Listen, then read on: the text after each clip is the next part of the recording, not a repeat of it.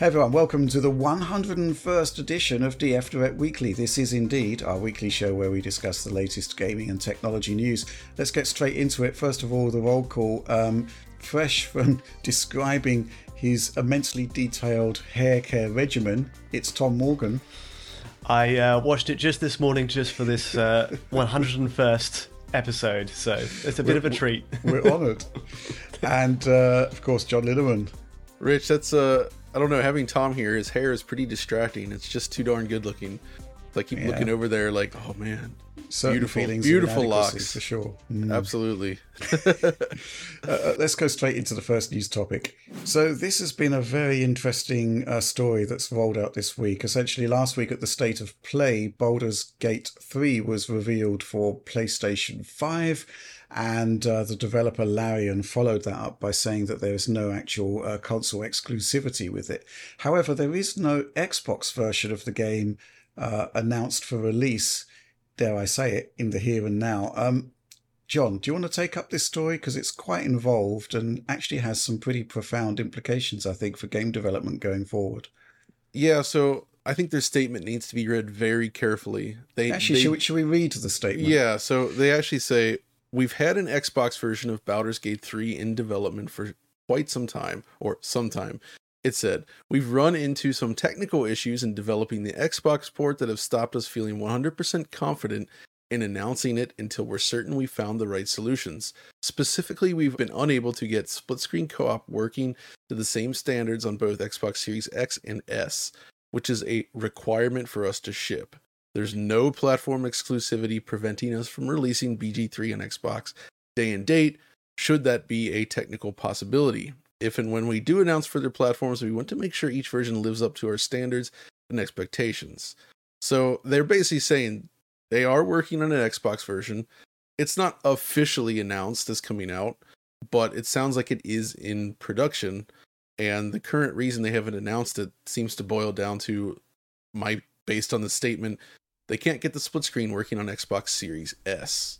Yeah. Which this sort of opens an interesting can of worms because it's something that has been feared and hasn't come to pass yet, I would say. In the past, we've seen plenty of games release with missing features on Xbox Series S, but it's usually relegated to visual modes. So, for instance, you'll be missing ray tracing, like Doom Eternal got that patch. No ray tracing on Xbox Series S, but you get it on Series X. This is the first time we've heard something specifically related to a gameplay feature that is not working well on the Series S. At least that's what I read into it based on what they're saying here. Which makes sense. Split screen is definitely demanding, right? You're rendering the same version of the world from a different perspective. It's a heavy feature. I can understand why they would be having issues here. My feeling, though, after reading this is, and I'd be curious to see what Series S owners think. I guess the developer doesn't agree with this, but I feel like in cases like this, it should be acceptable to release a version for Xbox Series X with that feature and leave that feature behind on Series S. I'd rather see the Series X be properly utilized, or at least get the game at all, than to just skip the console because, they can't get this feature running acceptably on a different machine, right? Okay, so what I think you're suggesting here is that this is the developer's choice. And the quote from the article says specifically, we've been unable to get split screen to work to the same standard on both Xbox Series X and Xbox Series S, which is a requirement for us to ship. So yeah, they're suggesting here it's not optional. It's got to be there. It's a requirement. So I think there's two ways you could look at this, right? Either, as you say, it's a requirement defined by the developer itself that this feature has got to be in there. And if it's not in there, they're not going to ship any Xbox version at all, which kind of sounds a bit far-fetched, possibly. I don't know. Now, look, I could be wrong here, but I actually think this is something different. So I think it's actually a technical requirement laid out by the platform holder, in this case, Microsoft. Both Sony and Microsoft have a whole range of technical requirements in order for your machine, in order for your game to be compliant with their hardware. So, yeah, typically both Microsoft and Sony When the enhanced consoles came along, there was a directive that, yes, you could have different visual features on both machines, but the gameplay features, there had to be parity between those two machines. One could not have an advantage over the other in that regard. So yeah, on Series S versus Series X, X typically has more performance modes. It has ray tracing features, which it's not mandatory to bring that stuff over to Xbox Series S. You could ship without it. But split screen co-op, I think, is something different, right? We're talking about a gameplay feature here. And I might be wrong here, but I'm pretty sure this is the case, that with gameplay features, there does have to be parity between Xbox Series X and Xbox Series S. I think that's, on balance of probabilities, more likely to be the issue here. Yeah, I mean, you're right. I initially read that as requirement for us to ship as like their own internal requirement, but I suppose it makes more sense that it's actually a Microsoft mandate, in which case I do think it's something that should be reevaluated on a case-by-case basis. Because but that's the issue, right? Let's say that Larian get a dispensation. It's almost like a papal dispensation to actually ship Baldur's Gate 3 without this feature. Then suddenly there's going to be a whole bunch of developers who might be struggling with Series S features going to Microsoft and saying, hey, if you've let Baldur's Gate go through without split screen, can you let us ship this game without this feature or that feature? Absolutely agreed. It's like the thin end of a wedge, isn't it? Like I mean, we've seen it before. I mean, not off the top of my head, we had, remember the really arbitrary in the 360 days. They said you could only make a downloadable game for this size. I think Castlevania had to be within 100 megabytes, and then one broke, and then several others were allowed to break over the course of the generation. So I think it's very early in this generation for them to make an exception, but they're going to have to. You're right. This is like the early sign that things are not going to pan out particularly well for Series S, and we're already seeing it like in a load of games, like how far Series S has been held back. I think, Tom, well, I was going to say your point actually is a perfect example, because as XBLA games, when they removed that size requirement, they kind of got exponentially better. I think there's not a single person that would argue that that limitation was beneficial for the games themselves. And yes, it did leave some people behind, probably a smaller fraction, but I think it was really important for the service. And I think it's important here to allow this. I think I would say, I mean, I'd be curious to see what the audience thinks, but I would rather have the game ship on Xbox than have it not ship because of this. And I'd rather the Series X, the more powerful machine, receives, extra features if available, versus holding it back just because of Series S, right? Yeah, but thinking about those technical requirements from the 360 era, man, there were a bunch of them that were broken across the generation. I seem to recall that at launch you had to be native 720p with 2x MSA. Not true. Which they broke that right away. Exactly, yeah. The requirement was there, but it was removed pretty much from launch. Project Gotham, etc., etc., etc. Then, of course, there was the fact that all games had to be able to run without a hard drive. Towards the end of the generation, that was removed, because we had games like, I think GTA required a hard drive install. It did, yeah. So there's a whole bunch of exceptions across the generation, and maybe this will be one of them. I don't know. But I can see why Microsoft would want to hold their ground in the here and now for this, because, they do want to have the Series X and S as being, essentially companion systems, similar to Xbox One S and Xbox One X back in the day, where you can enhance one with visual features, but they've all fundamentally got to have the same gameplay feature set, which actually was also a technical requirement for PS4 and Pro. But in those cases, of course, it was the base system that had the critical mass. And I guess that's interesting as well, because, as far as I'm aware, the split between S and X this generation is essentially 50-50. Tom, what is your solution to this? I mean, my solution would basically be for Microsoft to send in the advanced technology group to help out Larian to see whether they can resolve this issue. I think that is ultimately the solution, but also I think the way it's been worked out before was to start with Series S as the sort of target and then scale up. much in the same way as we'd use a last-gen machine. It's not viable, though, is it, in the world Not where in the long term. PlayStation 5 has got a 2-to-1 advantage in terms of install base over the Xbox consoles. That's going to be the target platform realistically, isn't it? Yeah, that would be the depressing solution to the problem. I think that, so far there's actually been quite a fine line being tread with Series S, and I think it's kind of worked. The question is this transition away from visual features to gameplay features. Is that acceptable? I think Microsoft probably think it isn't acceptable, and probably for good reason. But in this case, a split screen mode could be removed from the game, and I'd see that as, well, I guess it is slightly different to like a 60 FPS mode or whatever. Yeah, I think here's the question to ask yourselves though: would Series S owners rather have this game without split screen, or not have this game at all? Right? If ATG can't come in and help them solve it. And it just comes down to whether they get it or not. I think pretty much everyone would rather just have the game, right, than not have the game.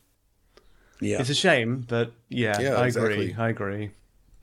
Well, we're tying ourselves up in knots about this one, which just goes to show how difficult the issue is. It's tough. The thing is, though, I think we have to look at what Series S is, and I think what it is actually, in a world of skyrocketing prices where the cost of gaming is shooting up all of the time, Series S is pretty much the singular outlier here to actually offer an affordable way into gaming for the current generation. And I don't think, I do think certain safeguards do need to be put in place. The question is where you draw the line. Do you draw the line at 60 FPS and 120 FPS mode support, or do you draw the line at split screen co-op? Where do you draw the line? I mean, Microsoft has drawn a line, and that's resulting in the situation that we have right here, where right now they can't announce a release date for Baldur's Gate 3 because of the Series S's, the issues they've had in getting split screen working on it. Man, this is a tricky one, right? It is just remarkable, I think, how much gaming technology you're getting with the Series S for the money. And also something which I find really, really interesting and kind of bizarre. Go onto Facebook Marketplace, shop around on Facebook Marketplace. You can get a used Series S for like £100 now. Yeah, they're really cheap. Yeah, that is an incredible deal. The used market for it is prices are collapsing. It's quite astonishing. But at the same time, I do think it is, in these economically challenging times, it's the machine of the moment almost. But with that said, obviously, PlayStation continues to sell spades of PlayStation 5s for, whatever it is, $500. Crazy. I'm going to have a final question here. John, where should Microsoft draw the line in terms of feature parity between X and S? That's the key issue here, right? Yeah, that is difficult. I really think it depends on how important the feature is to the gameplay overall, right? Like, so it's a case by case basis. You're Microsoft. You're enforcing these technical requirements. You think that the developer should have the leeway to go to Microsoft and say, "Hey, look." Yes. Okay. I mean, again, because you look at a game like It Takes Two, right? That is split screen. It needs to be split screen. It doesn't work without it. Baldur's Gate 3, I'm going to go ahead and say that, at least based on the series history, I don't see how it would drastically change the experience for almost everyone that's going to play it, right? Mm-hmm. Like, it's a single player game primarily, unless I missed something and it's all about multiplayer now. I hope not. But yeah, I don't know. I understand why they're enforcing these things, and it does make sense to try to maintain that as much as possible. But, I think it's one of those things where they should exhaust every possibility to try to figure this out. And if they really, truly can't get there, and Microsoft agrees based on their own aid that they could send to that studio, then I think an exception can be made. But it shouldn't be just like right away, early in development, saying like, oh, no, we can't do this feature on Series S. Like, I guess there has to be some development effort put in, even if I guess that could also be a waste of money. I don't know. It really is difficult. I understand why it's a sore spot right now for them. Tom, where do you draw the line? Where should Microsoft draw the line? it is again, like much as John said, it's down to the nature of the game. If it's a competitive game, you want a certain feature set. If it's a single player orientated game like this, I think you just focus on the campaign. You deliver the campaign as is, sans split screen if need be for Series S, and so be it. But I think I would kind of just accept it as is if they really can't do it. But then again, I've seen incredible things done. We've seen incredible games come to Switch, which is a very CPU limited system, with a certain type of concerted engineering effort. I believe a lot of things are possible. So yeah, fingers crossed for this one. Okay. That was quite an involved discussion there, but it really does have profound implications for the generation, I think, if you actually start to remove gameplay features from one of the three consoles.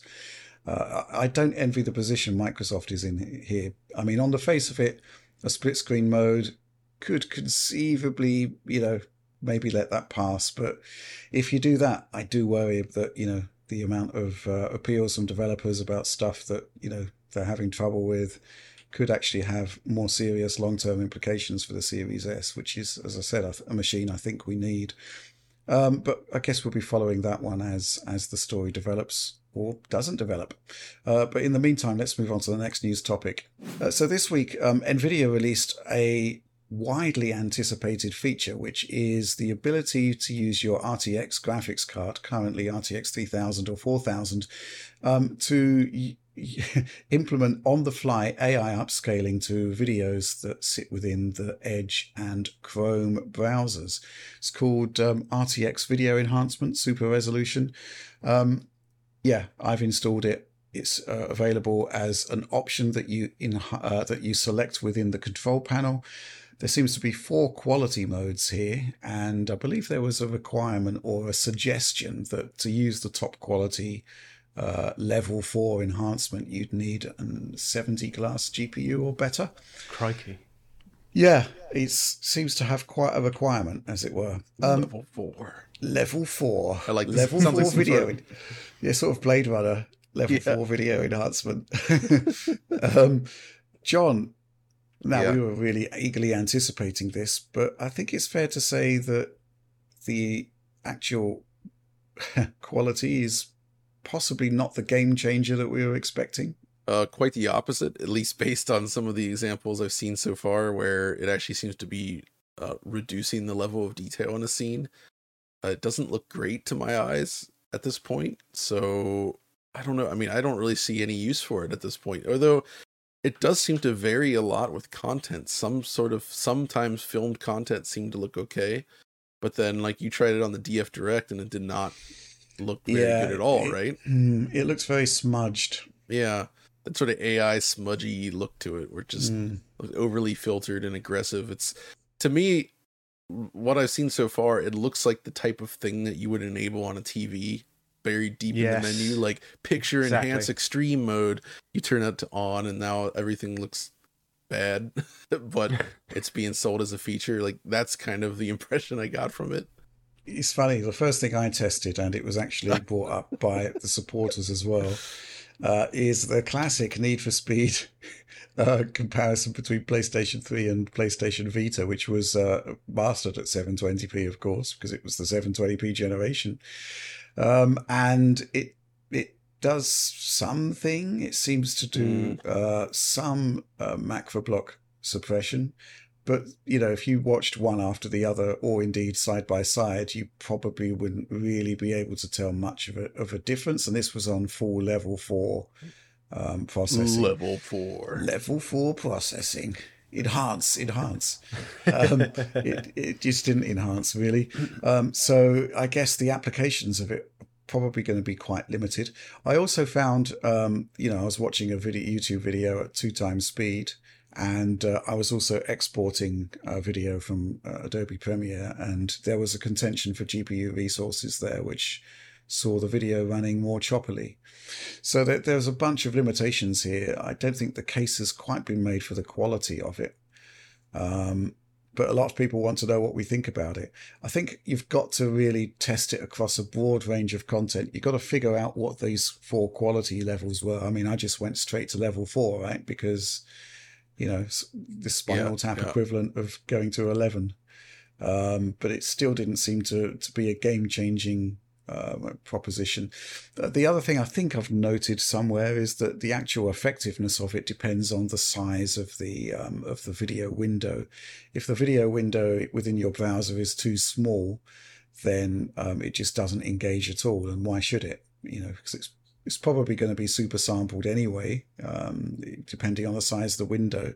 But I was running it in full 4K, right? I tested a bunch of content from 720p up to 4K. It doesn't do anything on anything less than 360p, so you've got to start at 360p content to see anything happening at all, which unfortunately ruled out the original Chad Warden video, John. Oh, dang it. That's what a missed opportunity. We were waiting for, yeah. Very frustrating. I think the opportunity there to, upscale and improve really low resolution content like that, 360p, is probably one of the key things I'd want out of it.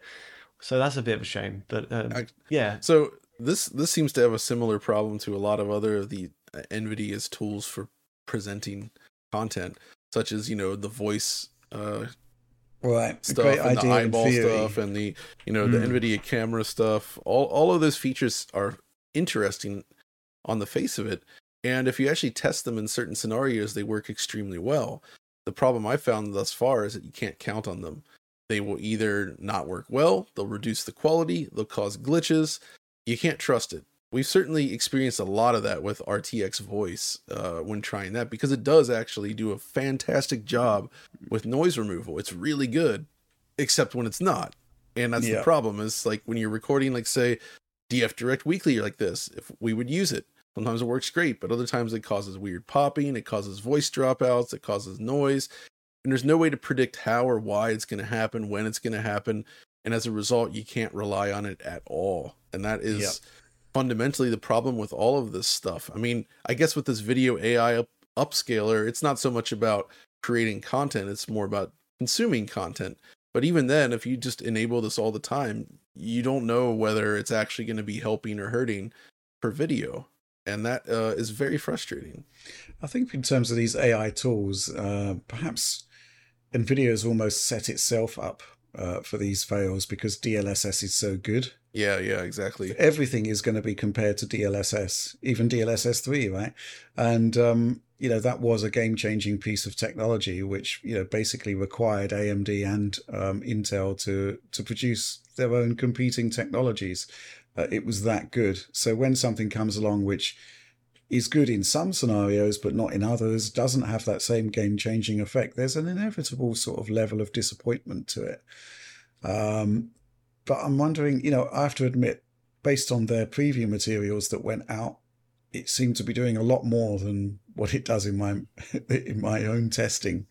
Yeah, that initial trailer looked incredible. Really incredible. Well, it looks useful and interesting, I'd say.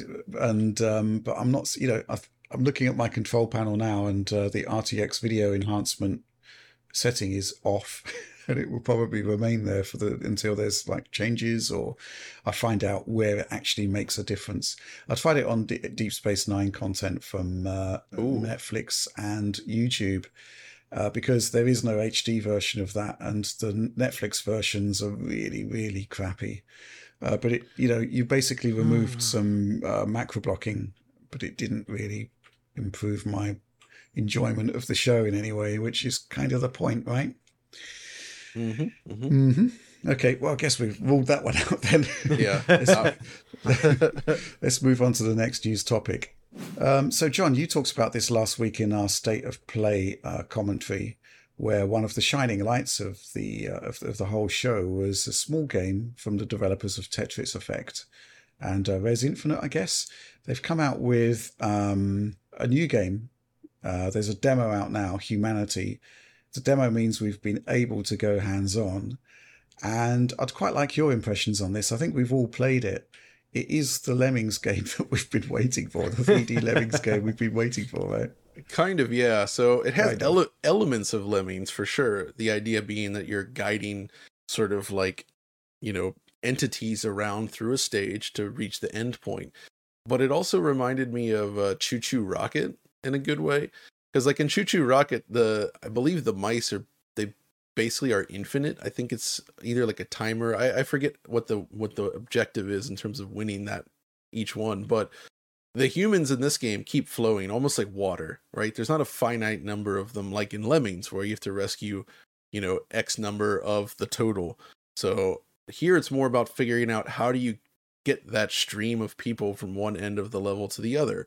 And you control like a small dog character in a platformer like way. And similar to Choo Choo Rocket, you're dropping arrows on the ground to direct the traffic, while also gaining additional powers such as that you can apply to them. Like if you place certain pads, you can reduce the gravity of the humans or cause them to do like sort of a super jump. You can also dive into them and like flow through them yourself to get up into different areas. It's a really slick idea and it works really well. And it's also kind of visually neat. It's this very like, sort of simplistic design, I would say, but like with the tight style and like seeing all those moving people all casting shadows and individually animating. It's a neat tech demo-y looking thing. But I tried it in PSVR 2 mode, which is both amazing and not perfect at the same time. So basically, unlike the 2D mode, it becomes like this little like floating diorama. And there's two modes, one that kind of moves the camera as you move the character around, which I think might cause motion sickness for some people. And then there's another where it sort of stays still and you can basically walk around the tower in a 3D space, like a room scale kind of thing. And that felt amazing to me, I thought. Controlling the little creature, little dog entity while maneuvering these humans. The problem with the PSVR 2 mode is right now it's like weirdly low resolution, like very chunky visuals in VR, and it's only 60 FPS. My guess is that all those individual humans are eating up some resources, probably heavy on compute or something like that. That is potentially limiting what the game can do in VR. Because other than that, it's fairly simple visually. But does it not have the time warp to 120? I think it does for the head. It's just that when you're moving, everything else moving in the scene, it's just 60, which is, not uncommon for it. But yeah, like it's a neat thing. It's got a cool presentation. It's very promising, and I'm eager to play more. Did you play it, Tom? Yeah, actually, I had a go with about 4 or 5 levels. Nice. Just it was captivating. Really is. I like simple but perfectly executed ideas, and I think coming off Tetris Effect, kind of, it really carried on that momentum. But this is a great idea. I definitely saw the parallels with Choo Choo Rocket right away, John. That's good. A bit more of a slightly darker version of it because there's people involved. Yeah. But it ran beautifully. I was playing on PS5, and what I really loved at the end of a level, especially a big sort of stage, you almost end up with a beautiful pattern of humans kind of flowing over one, and then like an arc over a bridge, and then going under. It's like a highway. It's really impressive. Not much to say on this one, but very stunning. Well, it is slightly sinister to see these people just jumping off into oblivion en masse. Yeah, I'm curious to see where because the trailer showed stuff like facing off against low polygon monochrome figures that were also like similarly flowing. So I'm curious to see where they go with all that. But that's kind of the thing with Mizuguchi games, is they kind of have this surreal synesthesia, of course, kind of design, and this does carry that. It's not as quote unquote groovy as those games. It's not focused on sort of pop music and that kind of thing. It's much more dreamlike, but the atmosphere is definitely captivating and it feels pretty original. And it's the first time, at least I've personally played a game that's Lemmings-ish like, but in 3D, because Lemmings 3D exists, or 3D Lemmings, however you want to call it, and it's pretty bad. Mainly because the controls it makes it almost unplayable. It's extremely complex in terms of camera movement, and I actually think having a finite number of characters in a 3D game like this would be very annoying, just as it was in 3D Lemmings, because it takes longer to orient yourself and figure out where to place the next thing, whereas you can instantly figure that out in 2D in the original Lemmings games. So I think this more like Choo Choo Rocket style design works better here, but yeah. Okay, good stuff. Well, we look forward to seeing more on this game. And with the absence of Alex, John, kudos for getting in a quote unquote. Oh, yes, it's true. I had to do that. Let's move on to the next news topic. So a new PRB emerged this week for Final Fantasy XVI. A bunch of press, not including us, were invited to take a look at the game of, well, Final Fantasy XVI, if we're talking specifically. And yeah, I mean, this is looking fantastic. And there's been a number of news stories surrounding the game as well.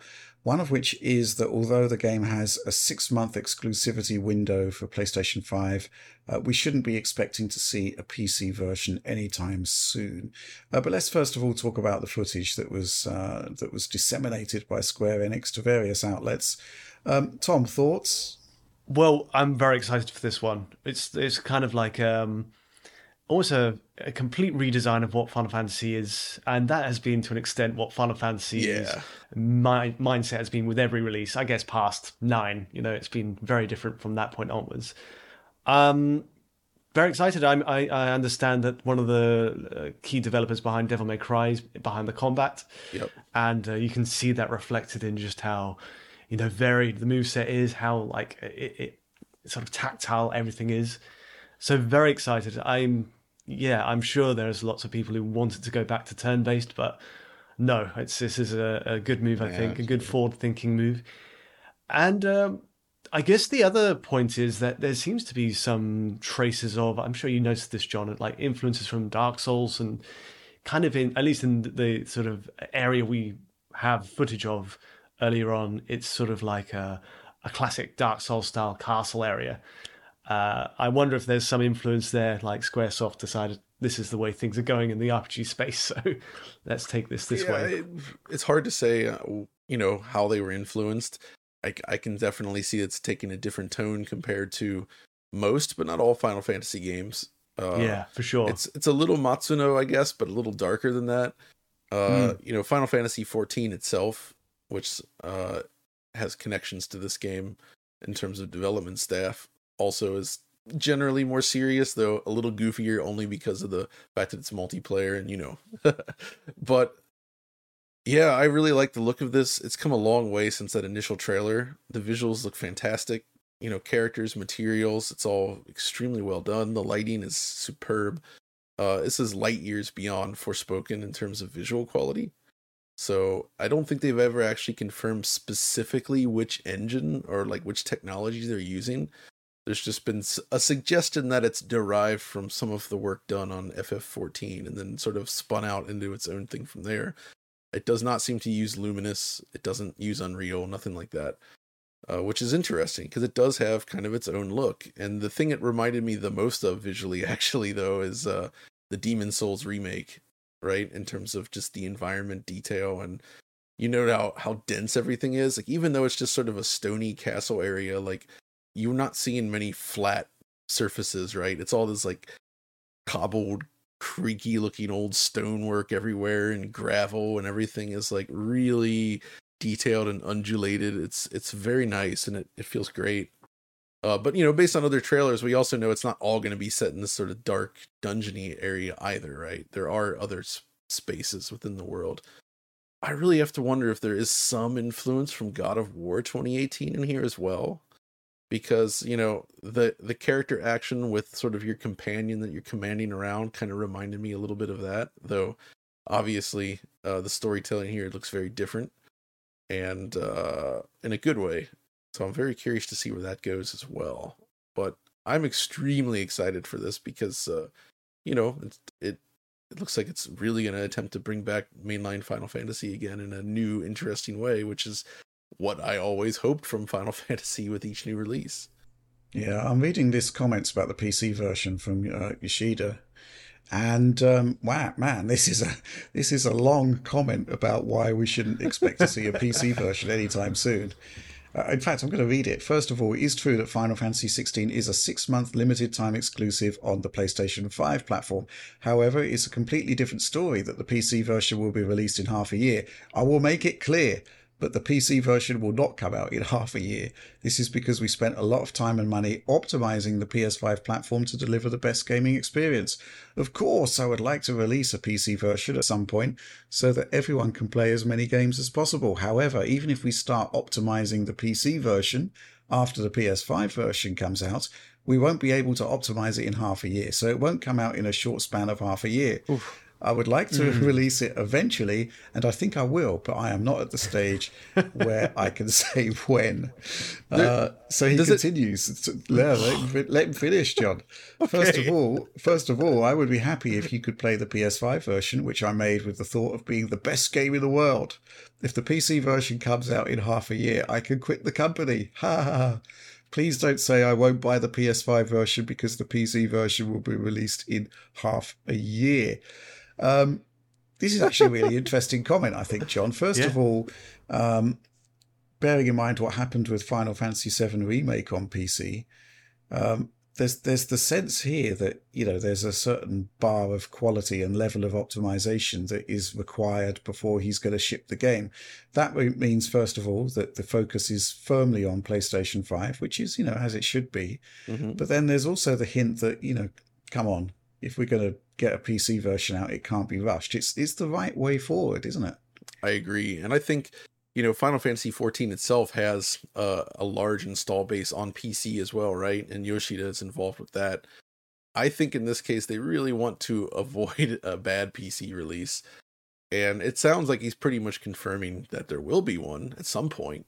Just we don't know when. Just don't think it's going to appear in 6 months. Yeah, the way he kept reiterating that makes it seem like he's been harassed constantly on social media or on a message board somewhere about this, and he's just sick and tired of reading it and had to just drive the stake in like, guys, no, it is not coming in half a year, stop it.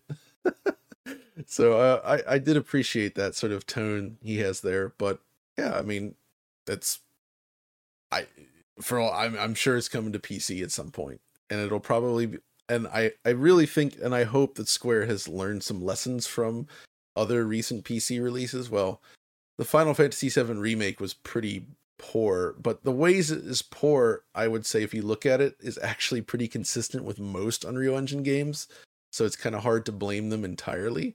Like, we've started to see some progress made on that front, but there was never, as far as I know, John, there was never a fix. I mean, you know, we gave Callisto Protocol a hard time, but, you know, they put in a shader compilation step within, you know, days. Yeah. But there's been plenty of Unreal games that haven't been fixed, right? Like, it's not Absolutely. Like everybody has solved these problems. Forspoken, I would say, had a better PC version, but with some weirdness, like the certain features not working correctly. But it was definitely, I would say, a much better place to play than on PlayStation 5. But the key I get from this footage here versus any of the Forspoken footage pre-release is that this is running very consistently. And it's 30 frames per second, but with very nice motion blur. It's very stable. There's no frame time inconsistencies. Everything just looks exactly as it should. So you really get the impression that they're polishing the heck out of this game. And, you know, there's rumors out there that the game's basically been done since like last summer or something like that, right? So if any of that is true, and I don't know, one way or another, then it suggests that perhaps they've had a long time to just polish the heck out of this version. Which is what it really needs. Like, if this comes out day one on a disc, even just polished, no patches necessary, that will be a huge win, I think. Well, I'm reading this comment from Yoshida on Polygon, which made me chuckle. I know Final Fantasy games can get delayed at the last minute, but unless a meteor falls on Japan, there will be no delay. Gosh, he's amazing, Yoshida. What a personality. I love this guy. Thing is, you know, I don't know. I really do hope at this point that a meteor doesn't fall on Japan, or at any point for that matter. There's always a chance, but let's just hope not. It sounds great. I mean, personally speaking, the whole idea that this game is done and dusted mostly, and they're just on the home stretch, fills me with a lot of confidence for a good release. We've had a couple of releases recently which really needed day one patches, and maybe this one will as well. But it seems like they're pretty confident about it. Also, being a PS5 focused development project, gosh, that fills me with so much confidence as well. How often do you see a game made for just one console, one platform, without any other insight? It's Man, quite it on this scale of this it used to be budget as the well. norm, though. That's the thing. Like that, there was a time when that was all the big games were Yeah. like that, right? And then just in recent years, I mean, in the last decade or more, that kind of has dried up. We just don't see it very often, especially from third parties. And I get that a lot of that comes down to just the cost of development is so high. Like, unless you have some kind of special deal with the first party publisher, it doesn't make sense to limit yourself to one platform. So Exactly. Sorry, I'm still chuckling about that comment. Unless a meteor falls on Japan, there will be no delay. I just like the way that, a game delay would require an extinction level event to not make this launch. I just love how open he is about it. Like a lot of, he's just throwing stuff out there. Some of the things he says, while I'm sure they were run through the PR pass, they feel almost like a comment that was done without the PR pass. You know what I mean? Where it's very bold and like you kind of head turning where you're like, wow, really? Okay, that's cool. That's very confident to say things like that. And Absolutely. That's great. Let's move on to our final news topic of the week, and it's a topic that is closely related, actually, because Square Enix has announced that Luminous Productions, who have recently produced Forspoken, they're going to be merging into Square Enix, which is an interesting comment to make because, as I understand it, the developer is already situated within Square Enix. Yeah. I don't know. John, what do you make of this? It sounds to me like they're unhappy with the performance of Forspoken and have decided, you know what, maybe we don't need to be doing this anymore. And I assume that they'll pull them back in. Luminous may never be used again. The people working on that team will likely go elsewhere. Like, I think it's just like, well, we don't want to let these people go, which is good. And there's a lot of talent in there, but let's bring them back into the company and figure out what's next. So I took it that way as well. That is sort of what they call in the business space sundowning, like a venture. But it's in the nicest way. I agree. It's like, it's in the name of the production company. The Luminous engine was tied to what they're about, and I don't think that's the way forward anymore for Square Enix. It's Unreal mostly from here onwards, with an exception of Final Fantasy 16, I guess. But it's a shame because they had a stab at something, a unique IP. It didn't pan out critically, and it doesn't seem like it's set the world on fire. They're making a DLC, is what we're reading here, and that seems to be their last sort of push DLC for the game. Yeah. It's a shame because the Luminous engine seemed so promising in Final Fantasy 15. It was really beautiful for the time. I think Forspoken still looks significantly worse than Final Fantasy 15.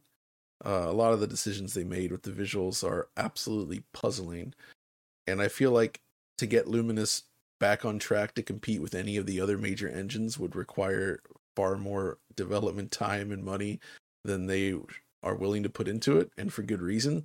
So I'm sad to see potentially, I mean, it's not confirmed, let's not get ahead of ourselves here, but potentially this could be the end of another unique engine fork or another engine thing, right? Completely. So, and Unreal's domination continues. Well, that assumes that, obviously Square Enix do use Unreal Engine 4. However, Final Fantasy 16 doesn't. So yeah, but the next Kingdom Hearts uses the UE5 and, Final Fantasy 7 Remake Part 2, I forget the name now. The Rebirth or something. That is Unreal Engine, of course. So it seems to be their main focus for now, and that's fine. Yeah, for sure. And a lot of their Switch JRPGs, like Octopath, seems to be Unreal as well. So it scales up and down.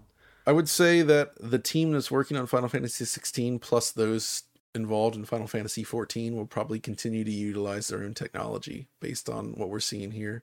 and it seems like good technology, so it's great. I mean, building something like FF14 in Unreal seems possible, but I would imagine it's quite difficult. I mean, how many really successful big MMOs have we seen with Unreal Engine? Can you guys think of any? No, not off the top of my head. Then again, how many really successful MMOs are left? Yeah, not many, but Yeah, very slim true. pickings there. Yeah, that's true. I just think the concept that Final Fantasy XIV has achieved the success it has been phenomenal. I think it's quite, a massive success story. Yeah, it's truly awe-inspiring. Never saw it coming based on the troubled beginnings, but it's come into its own. Yeah, it's got to be one of the biggest comeback stories in the industry's history, I think. I mean, to beat a juggernaut like WoW, it's just, I mean, that's what that's why Yoshida's become a bit of a rock star, I'd say. Yeah. I mean, that was probably one of the biggest saves in the history of the company. That's an incredible feat to get that back on track. And right now, it's like a real feather in their cap. It's like the biggest thing they've got. It's literally the only MMO RPG I've ever considered playing. But you're not playing it though, are you? I'm not playing it because of the time requirements, but it's the only one I ever looked at and say, I could see myself playing that. Whereas when I look at WoW, I'm like, this looks dumb. I will never play this game. And I have never played WoW. And I think I don't want to get myself in trouble with the fans, but let's just say that's not the type of game for me. I mean, we're both big Final Fantasy fans, right? And 14 is like the one I am personally holding off on because it's an MMO, it's that style, but I know there's quality in there. I feel like I'm missing out on something, right? Like there's something there that looks really interesting. The music's amazing. Like there's a lot of good stuff in there. Just the time requirement to see it all. Maybe we could set us like a month block off and just say, let's just go for it. I'm sure Rich would love that. Yeah. This is an amazing business case you laid out there. A month of Final Fantasy 14. Yeah. Every video is Final Fantasy 14. Wow. It's gonna be numbers in that. Big numbers. Okay, so that is the news for the week. Let's crack on with supporter Q&A. This is the area of the show where every week we ask our supporters to come up with a big bunch of questions for us to answer, and we choose the best, or rather the ones that we're actually equipped to answer, because there's a whole bunch of stuff in there. We're going to start with this question from Tony Escobar. What are your thoughts on the Pokemon and Chrono Cross patches? Do they save the games? So these are two titles which had contentious beginnings. And I'll tackle the Pokemon stuff because Oliver has actually, he did the review, wasn't too happy with the technical performance of the game. And, this, along with other titles, he's been keeping an eye on them, right? But he says that the new Pokemon patch doesn't do anything for the performance. The best way to improve performance is seemingly to restart the game every hour. Wow. Which is the same as launch. So yeah, there's no real progress to talk about there. Chrono Cross, has anybody looked at the patch for that recently? Has it changed the game or improved it in any way? I haven't had a chance, honestly. I mean, the state we left it in was pretty dire, worse than the PlayStation 1 performance on a PS5. So that's that wasn't where we left great, was it? It was. I think it was because it was using a form of emulation. It's fairly safe to say it was just emulating the original frame rate cap, and so you got like 15 frames per second at points. But why it was even lower on the PS5 in the first place after that is kind of beyond me. So I like the team must have just seen the coverage, and I'm amazed they released it in that state in the first place.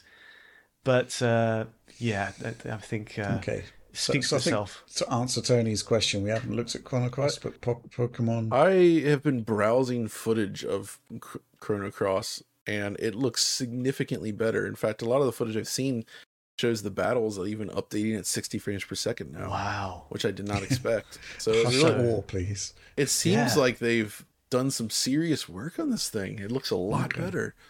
So I'm actually what do you reckon? Curious to check it out now, just to see is this really that different? Because it looks like they've done a ton of work on it. Now, I've got a couple of thoughts on the go-to problem with emulating Chrono Cross at higher frame rates has been related to affecting the game logic. Right. There's been a couple of attempts at it, and it affected the animations in some way. So maybe they found a workaround for that, and everything's great. Yeah, I'm Yeah. curious because looking at footage here, it looks like the overworld stuff on the map is still just capped at 30 frames per second. Interesting. So, while the battles, though, the thing about the battles in Chrono Cross, if you played it on an original PlayStation, Yeah. I feel like at times when it would fade into the battle screen, you'd actually see pockets of it hitting 60 FPS for like, a couple seconds before it started. You're right. Before it started drawing the characters. So like it felt like the battles were probably unlocked on real PS1 hardware, and they just couldn't actually get up to 60 except for when it's completely empty, right? So I think that was kind of possibly baked in for the battle stuff.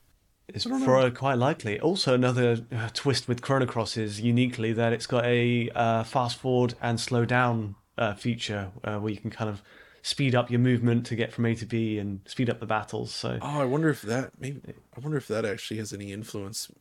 Yeah, me too. I need to look. I need to look at it closely myself. This is all this tentative based on watching videos of people, because I did not purchase this because of the original state of the release. So. But I am curious now to see more. Okay. Let's move on to the next question. This one from Padster. A pretty quick one, I think. Hi, DF team. Is there a searchable database or spreadsheet for Alex's optimized settings he lays out in his tech analysis of games? It would be very useful to be able to quickly find the optimized settings for older games without having to re-watch the whole video. And Padster, you're entirely right. And it's something we've talked about with our friends at Eurogamer. To actually figure out a mechanism for making this happen. I think we can do something on our side to make it easier. But the short answer is no, there isn't. But we're hoping to change that situation soon. It's difficult because obviously it's not something you can specifically template, because every game has different settings. And it's a bit tricky, but it's certainly something we want to do. The issue being that, with each passing month, there's a whole bunch of new games where we have optimized settings. And so the task of going back and databasing all of the prior ones becomes larger. But it's something we do want to address. We'll move on to the next question. This one from Big Man Upstairs. Oh, yeah. Hello, DFers! Exclamation point. With so many games coming in hot that require a large patch on launch day, plus subsequent patches over the weeks that follow the release, do you think the consumer trust is slowly eroding away, and that we'll start to see more gamers holding off with day one purchases? Interesting question, right, John? Because, there've been a bunch of games that just have shipped with issues. I guess if there is a day one patch that actually does the bulk of the job in addressing issues, I don't think it's going to shift the needle in terms of consumer trust, because they never get to see the day zero experience, or that's the bottom line. John, thoughts? I think consumers are getting used to this stuff, and I think, as you say, if things are fixed like at launch or within a day or so, I think most people are fine with that. I don't like it because it usually means that you're missing something on the disc, right? But it's not actually as wide of a problem as you think. It's just happened with some pretty high profile releases. The problem is more that when you have a game that ships with issues and then it takes a long time to fix those issues, whether that's weeks or even months, that kind of thing does erode some trust, and it creates sort of this negative feeling around the company. And I think that does impact consumers, and they become more aware of that problem. I still think, man, Nintendo's approach to releasing games is so interesting to me, because usually when a Nintendo game is released, not only is it very solid at launch, but as everyone knows, they don't really drop prices very often or by very much. And so they've sort of trained, Nintendo fans to be like, well, I may as well just get this right away because I won't see a price drop for years, if at all. So then they go for it. Whereas with other modern games, I think it's created this situation where consumers see, oh, game X released and it's really buggy, I may as well just wait for a sale. You know what I mean? And then by the time it's on sale, I'll have a patched version. And I suspect that does influence people at large. And it's something that these companies really only have themselves to blame for, right? Because, releasing unfinished games and then putting them on clearance 6 months later. Exactly. And we see that all over the place. It's constantly happening. Game prices just drop. The exception of stuff like Call of Duty games don't really go on sale very often, for instance. Especially like the older ones. If you look on PC, for instance, like all the classic ones going back like 10 years even, you rarely see them go on sale, and when they do, it's not by that much. So they've managed to retain their value. But most games, Ubisoft stuff especially, is real guilty of this. They drop steeply, really fast, and are often very buggy at launch. So what's the incentive to buy right away for most people? Yeah. Not that much. Yeah, I think you've touched on the cost side of it, but then there's also, and I totally agree, it's the value proposition of it. But you've got to think why people are buying at launch. They want to experience the game in line with other people. They want to be part of the conversation. But if you can get over that, if you can just say, "I'll wait 2, 3 months, 4, 5 months, maybe a year to play Cyberpunk," for example, then you're getting a way better, end product. And there's not really much lost. I've certainly taken that mentality myself, where I just don't play well outside of work anyway. Anyway, I just have to play these games sometimes. But I've missed. I put off playing Cyberpunk because I know, now it's way better and I can play and enjoy it now properly. I put off playing another game I think recently, Sonic Origins at launch, just because I knew there's a boxed edition coming out and that'll probably have the updates and be fixed up. So yeah, I do think that's hilarious. People Tom. understand. The idea of it's like, well, these games have been out for like 30 years and they come out, I'm just going to wait even further for the fixed version of these 30-year-old games. It just or go back to the Mega Drive version. That's really funny. No, it is. I do want to play that game, just because. But it's a, So it's about how much do you trust you put in developers these days to get it right day one. And to be honest, I think people have acclimatized to the situation that most games are released as almost games as a service-esque products, and you just get rolling updates to even single-player games where previously it would have been just one and done. You release it on a disc or cartridge in the 90s and early 2000s, and that'd be it. I will say that's why you got to give kudos to something like God of War Ragnarok, even though it didn't blow our socks off in terms of visual quality, though it does look good. The game they released was extremely polished at launch. It just came out as solid. It did exactly what it was supposed to do. That should be the norm, but sadly it is not.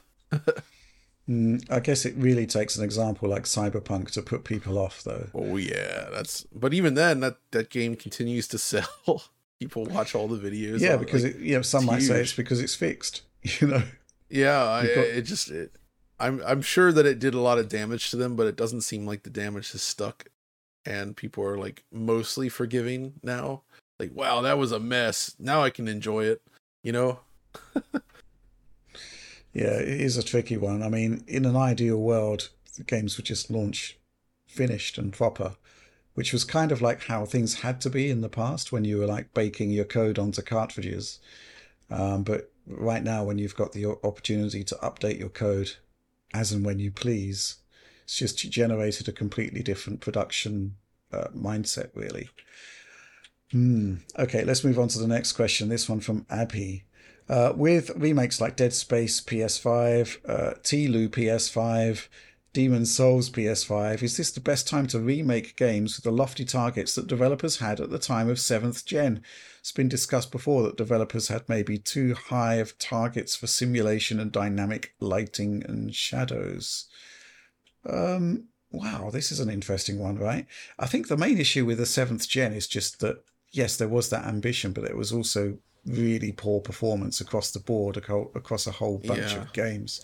Yeah. Tom, thoughts on this one? Are there any other 7th gen titles that we should be revisiting now we've actually got the hardware power to deliver them? Maybe Metal Gear Solid 4. That'd be good to have back in the updated today. I'm struggling to think of games that, and I'm sure there are games that were on the level of The Last of Us and Demon's Souls, because those two had not great performance. They were really pushing on. The Last of Us especially was pushing pretty hard that PS3, and so that was kind of justifiable in that sense to see it updated. But what else delved really low? like 20 FPS or lower, but still had this high ambition? Oh, I mean, Trying to think. I think the most obvious answer here is it's Bullet Witch. If you remember Bullet that Witch. on the 360, that game, it's one of the best games ever made. Okay, no, not really, but it is interesting, and Bullet Witch does not run well. A lot of those early 360 titles like that have extremely poor performance. Or a late game like Drakengard 3, Dragon Dragoon 3, if you remember that. I remember That's that. one Yeah. of the worst performing games I've seen on the PS Triple. It is extremely bad. And it's kind of locked to that system. Only emulation can save it, basically. But I think the issue here is it's not just about performance, is it? It's about lofty ambitions that yeah. But are actually being realized with the current generation. I mean, you look at Demon's Souls on PS3, even if it ran at 30 frames per second, it still wouldn't be the same experience as Demon's Souls on PS5, which was a proper, similar to Dead Space, a total revamp, right? So I guess the question is of titles from the Xbox 360 and PS3 generations that would benefit from that sort of revamp. Most of the ambitious games, though, pulled it off pretty well. Like Naughty Dog stuff, for instance, the Gears games, like they really delivered good experiences back then, unlike a lot of the majority of stuff. So yeah, I do think that the last one is, as I say, Metal Gear Solid 4, one of the huge games that we've not really seen a revival of. That game that needs a lot of work, I would say. Yeah, can we revamp the story and the cutscenes? You revamp redo it all, remake everything, and change it. Man, yeah. I don't know. I think there is an argument for a revamp of certain franchises. I mean, we've been talking about it for years, but Assassin's Creed, if Assassin's Creed was made today with the same mindset that the original, first couple of titles were created back in the Xbox 360 generation, that level of staggering ambition they had for that game back then moved over to the current generation. We wouldn't be talking about, Assassin's Creed Valhalla. We'd be talking about something which is very, very different, right? I don't think Ubisoft has the potential to create something like that anymore. You don't? I think they have the talent, but I think the leadership just isn't there for that type of thing. They're just there to... They've completely shifted. Ubisoft used to be about sort of pushing boundaries and creating really interesting ideas and realizing those ideas, and that's just kind of faded. Like once we get into that generation, everything just turned into, I don't know, it feels like it's almost exploiting the consumer base. Yeah. Like we must get popular thing into things so that numbers go up and people play and buy product, rather than like, here's a creative work that feels truly inspired. Like those original Assassin's Creed 1 is very flawed, but it was super interesting conceptually, very ambitious from a design. And when was the last time Ubisoft produced a game that had that kind of, design to it? You guys think of anything? Not off the top of my head, no.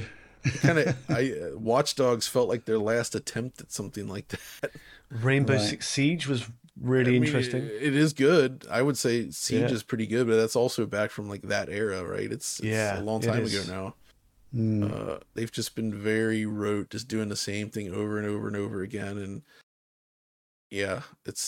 I miss that. That's a shame. I guess what's been tricky is that that particular era, there was so much new IP going around with so much ambition being poured into it. It doesn't seem to be taking this time around. It's very difficult to find new games that are actually finding traction. So expensive to make, and if they fail, you're in deep trouble. Right? Yeah, absolutely. Let's move on to the next question. This one from Lucas Velichka. Hello, do you think this console generation will be longer than the typical 7 years? Thank you for your brilliant content. Yes. Tom, sorry. Dive straight in there, John. You think it'll be longer than 7 years? Tom, go for it. Actually, I think so. But I'm reasonably sure it'll be 7. Yeah, I'm pretty sure it's going to be extended generation. Given how long it's taken to get started, it feels like if this was like a race and we were like going up the gears on a manual stick, it would have been. We're still in gear 2. I agree. 2 years in, it's just. Yeah, it's taken a while, and we're not going to get to Top Gear anytime soon. I mean, outside of a few exceptions, maybe I'm the only one, but I kind of feel like these consoles are like the PS4 Pro and the Xbox One XX. You know what I mean? Where it's like this is just continuing last gen. I haven't really felt that much in terms of like real shift visually or like pushing to new levels outside of, again, just a handful of titles.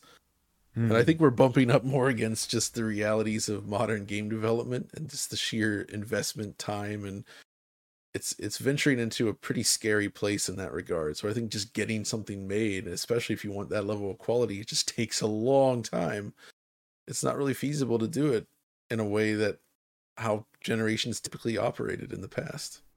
Right. I think there's two ways we can look at this. First of all, if we're going to stay wedded to the concept of a console generation, it probably will be a long one, simply because the concept of coming up with a new machine that is at least twice as powerful as the current one is proving to be exceptionally difficult, especially with the rising costs of semiconductors, etc.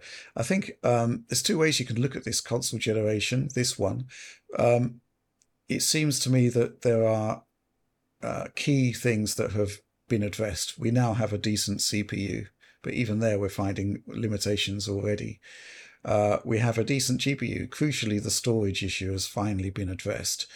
These are all vectors that developers can use to actually, get a really decent generation of games out of this particular hardware. But what if the console generation as we know it is over, right? What if it is just iterative upgrades every 4 or so years? Let's say, we're talking about Xbox Series S and X. Let's say there's a new Xbox that comes along that, gracefully retires the Series S, and, the X becomes the power, the power level for the entry level. So you would be looking at more of a mobile phone style thing. It's quite interesting. I was thinking back to when I went to Microsoft to look at the Xbox One X, and before I actually saw the hardware, I had a pitch from Mike Ybarra at the time. He was there, and he was talking about the concept that gamers, similar to owners of mobile phones, would want, more immediate access to better technology. And that was kind of raising questions to me that, well, maybe we are going to be moving away from console generations and we're going to be moving more into a iterative upgrade period. And then there was the whole cross-gen thing with Xbox. They were completely open about it. Our games will be appearing on both systems. So I do wonder whether Microsoft are already laying the ground for this sort of more gradual transition as opposed to hard and fast generations, which was completely the opposite approach advocated by Mark Cerny and the during the PlayStation 5 run up to launch. But in actual fact, they kind of ended up following the same strategy. There was a couple of years of cross-gen there. I don't know. It kind of feels like they changed strategy, because early on there was a surprising amount of PS5 exclusive stuff, right? Yeah. Like you had some of the launch games, you had Returnal, you had Ratchet, stuff like that. And then they kind of regressed back to cross-gen, which makes me think that they got cold feet and changed their mind. Possibly. Did they, though? Because, Gran Turismo 7 was clearly a cross-gen title. Yeah. God of War was clearly a cross-gen title. Maybe you're right. I suspect, I'm sure those were always intended. It's just interesting how they didn't seem to have much in the way of new console exclusives, basically. Yeah, we would have seen the ripple effect of early project startups, like right when the console was launched. We'd have seen those kind of appear now if they did have something in development, but they just haven't appeared. So it's like Forspoken. Forspoken. Wait. Yeah.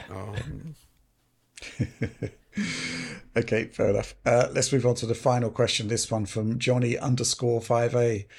Hey guys, with this being your 101st episode, only one question comes to mind.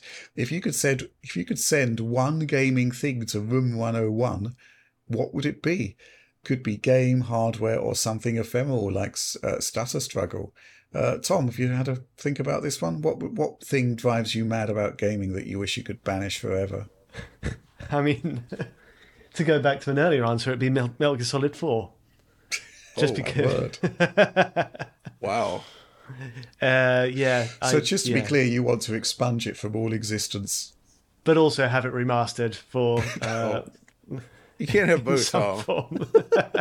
If you've expunged it from existence, if a Terminator was sent back in time to prevent the release of Metal Gear Solid 4, Yeah. you wouldn't be able to remaster it. I'm sorry. That is a flaw to the plan for sure. Yeah, but it is just. I think it's the one game I wish. I remember playing it when it first came out. I was such a huge fan of MGS3, and it's the biggest gaming disappointment I've ever had. Seriously, by far. Wow, this is Huge harsh disappointment. stuff. So, John, bearing in mind last week, where you kind of, as I said, if there'd been a table present to flip, it would have been flipped. Yeah. I can pretty much guess what your one would be.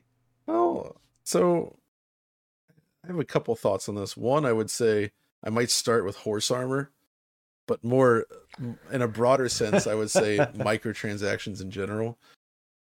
I wish that would just go away forever and Look, I was going to say games as a service, right? But by removing MTX, you've essentially nullified the concept. Exactly, that's the goal. Exactly. So that would be the big one. It's all microtransactions expunged forever. The other one I might say, just to rile people up a little bit for fun, Call of Duty 4 Modern Warfare. Wow. I'll tell you why. There's two reasons. First of all, its success had a profound impact on both single and multiplayer games. For years, developers tried to make those extremely scripted, overly cinematic, not very interesting usually, shooter campaigns. I think it made the shooter worse for about a decade, and it took a while to recover from it, and we're finally back. But that's the lesser evil. The big problem I have is multiplayer. People loved that. I get it. But for me personally, and just for me, I actually think it kind of destroyed multiplayer gaming forever. It changed the focus from just having fun. I mean, Rich and I and Alex, when we played Quake the other day, it reminded me how fun that could be. Call of Duty changed that by focusing on the numbers. And not Mason's numbers, but, the actual, weapon, you get unlock, number goes up.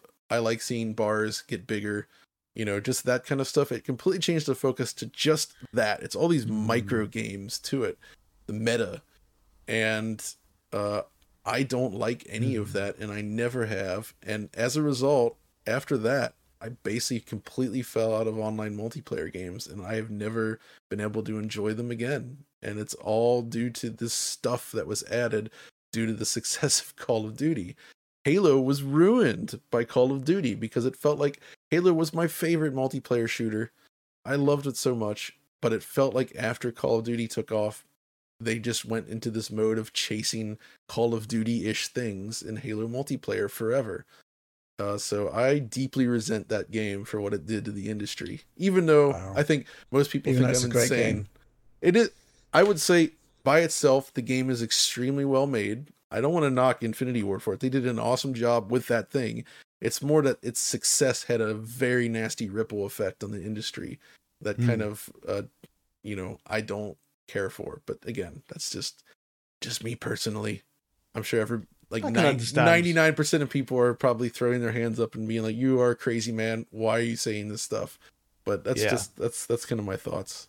I totally get it. I mean, speaking as someone who's put hundreds of hours into Call of Duty 4 Modern Warfare, there's the game, and then there's the wider effect on the industry. I will say they made up for it a little bit with Titanfall 2, which is better than every Call of Duty game ever made, and did not get the attention it deserved at the time.